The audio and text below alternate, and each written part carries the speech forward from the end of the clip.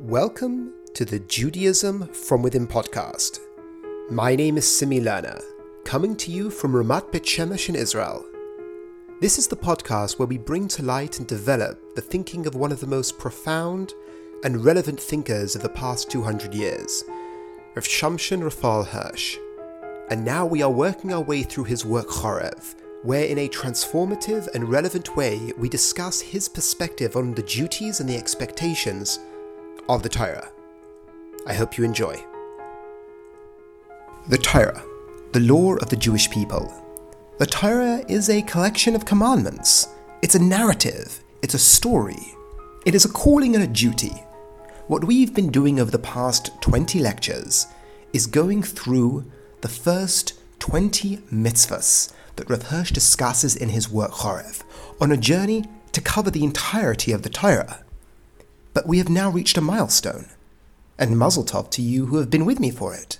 The milestone is that we've completed the first category of commandments called Tairos. And now we're moving on to the next, Eidos. But what I want to do at this point is to use this as an opportunity to talk about that transition, but also talk about the categories in general. Because a genuine question is, what do you mean categories? The Torah gives commandments and that's it. You do them if you believe in God and you don't do them if you don't believe in God. But it's more subtle than that. Because often for people, especially in the modern world, it's not such a cut and dry decision. The calling of the Torah itself plays a part into whether someone feels compelled by it. The first commandment we discussed was the calling to be makabel, which means to adopt, to accept, oil, a yoke, Malchus Shamayim, of heaven. That was the first commandment in Rav Hirsch's opening to this book Chorev. It is a calling, an invite for us to adopt this noble calling. And to appreciate what you are being asked to adopt influences the decision about whether you want to go on this journey. Rav Hirsch really can be brought down to three questions. When a person approaches the Torah, the question they ask themselves is, what is its calling? And people don't often ask this question, is what is the Torah asking of me? As a person, as a human being, as a Jew, what is the calling of the Torah? Once I've established the calling, the goal, the mission, the purpose, I ask myself, is this a noble calling? Is this a calling that I want to, because as I said, the first commandment is an invite to adopt the calling. Is this a calling that calls to me? Is it a noble calling? And then the next question is, how do the commandments of the Torah facilitate this noble goal? So once you've established that it's a calling, you've established that it is the highest calling, the most noble calling. The next stage is to find out how the mitzvahs in the Torah facilitate this. The commandments in the Torah facilitate this noble goal. And by appreciating the categories of commandment, you can entrench each one of the commandments with its due meaning. And that's what we began to do. And we started with the category of Tairos. What are Tairos? Now, people often relate it to the word Yora, which means to teach. Rav Hirsch looked at it a different way.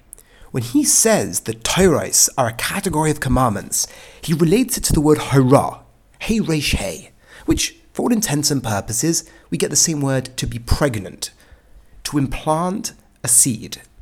Because that is what a person does when he learns Torah. And in the reference to this category, you plant a seed, but a seed's goal is to grow.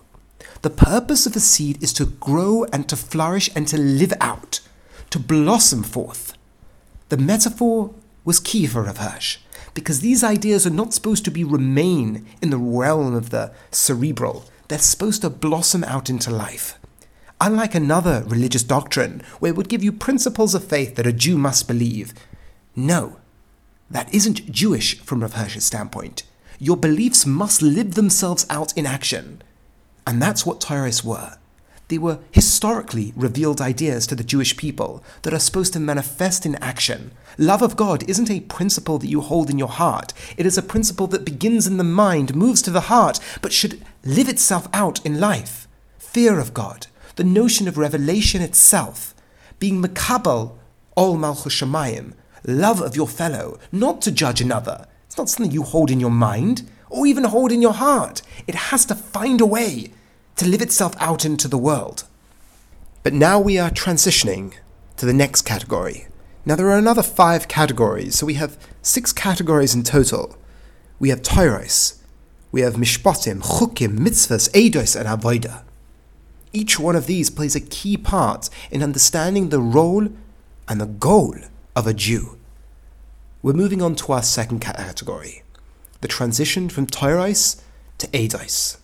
So when it came to Toros, it was these principles that we're supposed to hold in our mind, transition to the heart, and then move forward. The Eidos are something different. These are symbolic actions, truths, historical ideas, events that hold powerful moral and religious ideas that we as Jewish people are supposed to impart into our very being. Essential truths in the Torah, condensed, if you will, condensed into symbolic action. Ideas, both historical and conceptual, that have been condensed into lived experiences. It's easy to write a book, think of beautiful ideas, even talk about them, but to live them out in a symbolic drama where you are repeatedly immersing yourself in these ideas, they fully change the person at his core and thereby result in a changed person. This is the job of these eidos, these symbolic signs that we live out in our Jewish life. To give an example, Shabbos. A person can say, and that's going to be the first one that we're going to develop, but just to touch upon it. Shabbos, with all its details.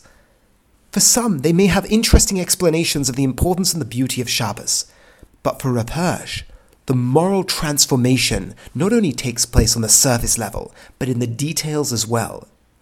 Shabbos is a proclamation that God created the world. On a basic level, you live that principle out once a week. You proclaim that the God that you recognize created the world in freedom because he created, which means he chose that things need to be a certain way, which means your God is a God of freedom. By celebrating Shabbos, by withholding from creative activity, you are demonstrating to yourself and to others that you're committed to the idea that your God is free, and thereby you too are free. That essential component of freedom that makes religious and moral meaning significant is this notion of freedom that a Jew lives out once a week. So keeping Shabbos isn't a mere obedience to a commandment that we have to keep Shabbos. It's that as well, but it becomes this rich experience of recognizing I am living out a truth.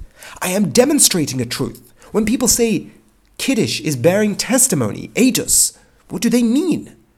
They mean by keeping Shabbos, I am bearing testimony to the principle of creation, that the God who is at the core of existence is free. This isn't a scientific proclamation. This is a religious proclamation, one that has impact on both my religious experience, my moral life, my family life, my community. And this lives itself out in the very melachas of Shabbos. The very term melacha relates back to this creative notion that we are proclaiming to on Shabbos. God withheld from creative activity on the 7th day, so we withhold from creative activity on the 2nd day. And I live out with my family and my community this religious truth that has direct impact on how I look at the world and how I act in the world. But I do it repeatedly. I do it repeatedly because it imparts it into my very being. So just to recap this one idea, Shabbos. In symbolic drama, you live out the principle of Shabbos. You proclaim truth and freedom to the world, not from a scientific standpoint that the universe came from nothing. That's not the point. The point is that the Torah invites us to look at the world, that God is the one who created it from nothing, not molded it from some pre-existing stuff, but there was nothing and then there was something, which means that God had the ability to choose.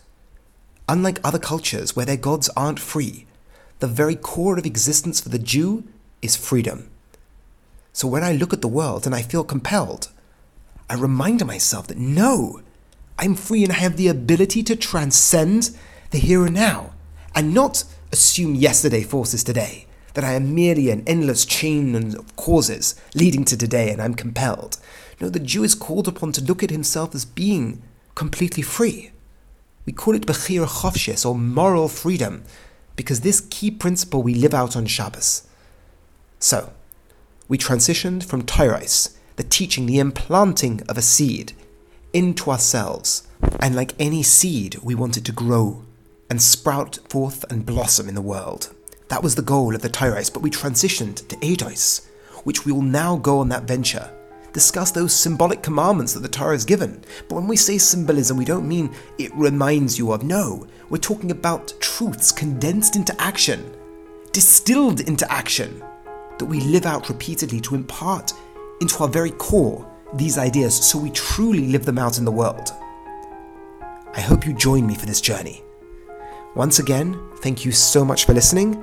Have a wonderful week and a wonderful upcoming Shabbos.